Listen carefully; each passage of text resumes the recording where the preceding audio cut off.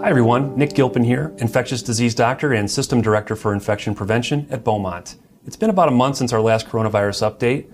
Lots to unpack, so let's get into it. We'd like to provide you with an update on some common questions we've been getting, as well as talk about how Beaumont has prepared for COVID-19.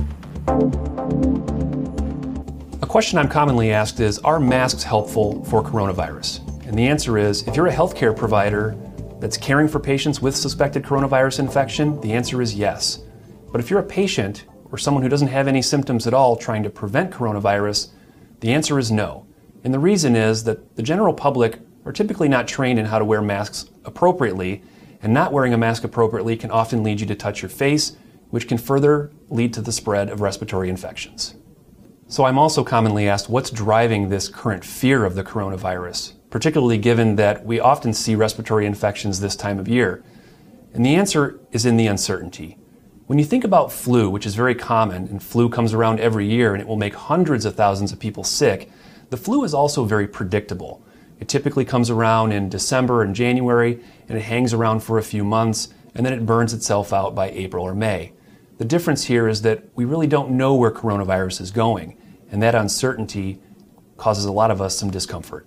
The highest risk and most susceptible patients to coronavirus are the elderly and people with chronic medical conditions. Chronic medical conditions include heart disease, lung disease, and conditions that compromise the immune system. Based on preliminary case reports, children and infants seem to be at lower risk for coronavirus infection. The best precautions to take to prevent the spread of coronavirus or any respiratory virus are a couple things that you can do. First off, practice good respiratory etiquette. Cover your mouth when you cough or sneeze. Next, hand hygiene. Hand hygiene can be done in a couple different ways. First of all, you can use soap and water for 20 seconds, or you can use an approved alcohol-based hand sanitizer to kill germs. Next, when it comes to high traffic surfaces, there is some evidence that coronavirus and other respiratory viruses can spread on high traffic surfaces such as countertops, doorknobs, car keys. So it's good to use an approved household cleaner to clean those surfaces. So what is Beaumont's strategy to protecting the community and our healthcare providers against coronavirus infection? Well, currently Beaumont does have an infection control plan for all of our campuses, but there's a little bit of information that I'd like to share with the public as well.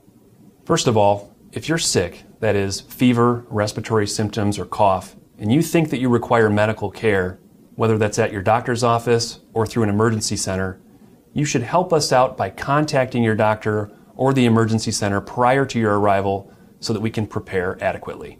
If you have more mild respiratory symptoms, like a mild cold or a mild case of the flu, and frankly you don't need to go to the doctor for those symptoms, our best advice right now is for you to stay home and practice common sense precautions and monitor your symptoms. If your symptoms should worsen, you should contact us before you come in so we can adequately prepare for your arrival. To get the most up-to-date information on coronavirus, we recommend you go to the CDC website or check with state and local health departments who also have websites set up to provide the most up-to-date information to the public. Also, we've pulled all these links together for you at beaumont.org/coronavirus. I started our last report by asking everyone to take a nice deep breath and stay relaxed, and I think that message still applies here. We need to not panic in the face of this virus. Hospitals and healthcare systems are still prepared to handle the threat, and information is changing rapidly, but Beaumont will do our best to keep you informed. Keep listening to learn the origin of the virus and some basic knowledge on symptoms and prevention. We're bringing you a special edition today, talking about the coronavirus, to try to alleviate some of your fears and give you some more information about this emerging global health threat. So let's start out by everyone taking a nice deep breath in and let it out. Good. Now don't you feel more relaxed? Because you should feel more relaxed. For starters, let's talk about what the coronavirus is. First of all, you should know coronavirus is a respiratory virus, very similar to a lot of other respiratory viruses, and it's spread very similarly to how other respiratory viruses are spread. That is, through coughing, sneezing, and talking. The clinical symptoms of coronavirus are also like a lot of other respiratory viruses, such as fever, cough, and other upper respiratory symptoms like congestion, runny nose, etc. So where did this virus come from? This virus originated from a seafood market in Wuhan City, which is in central China.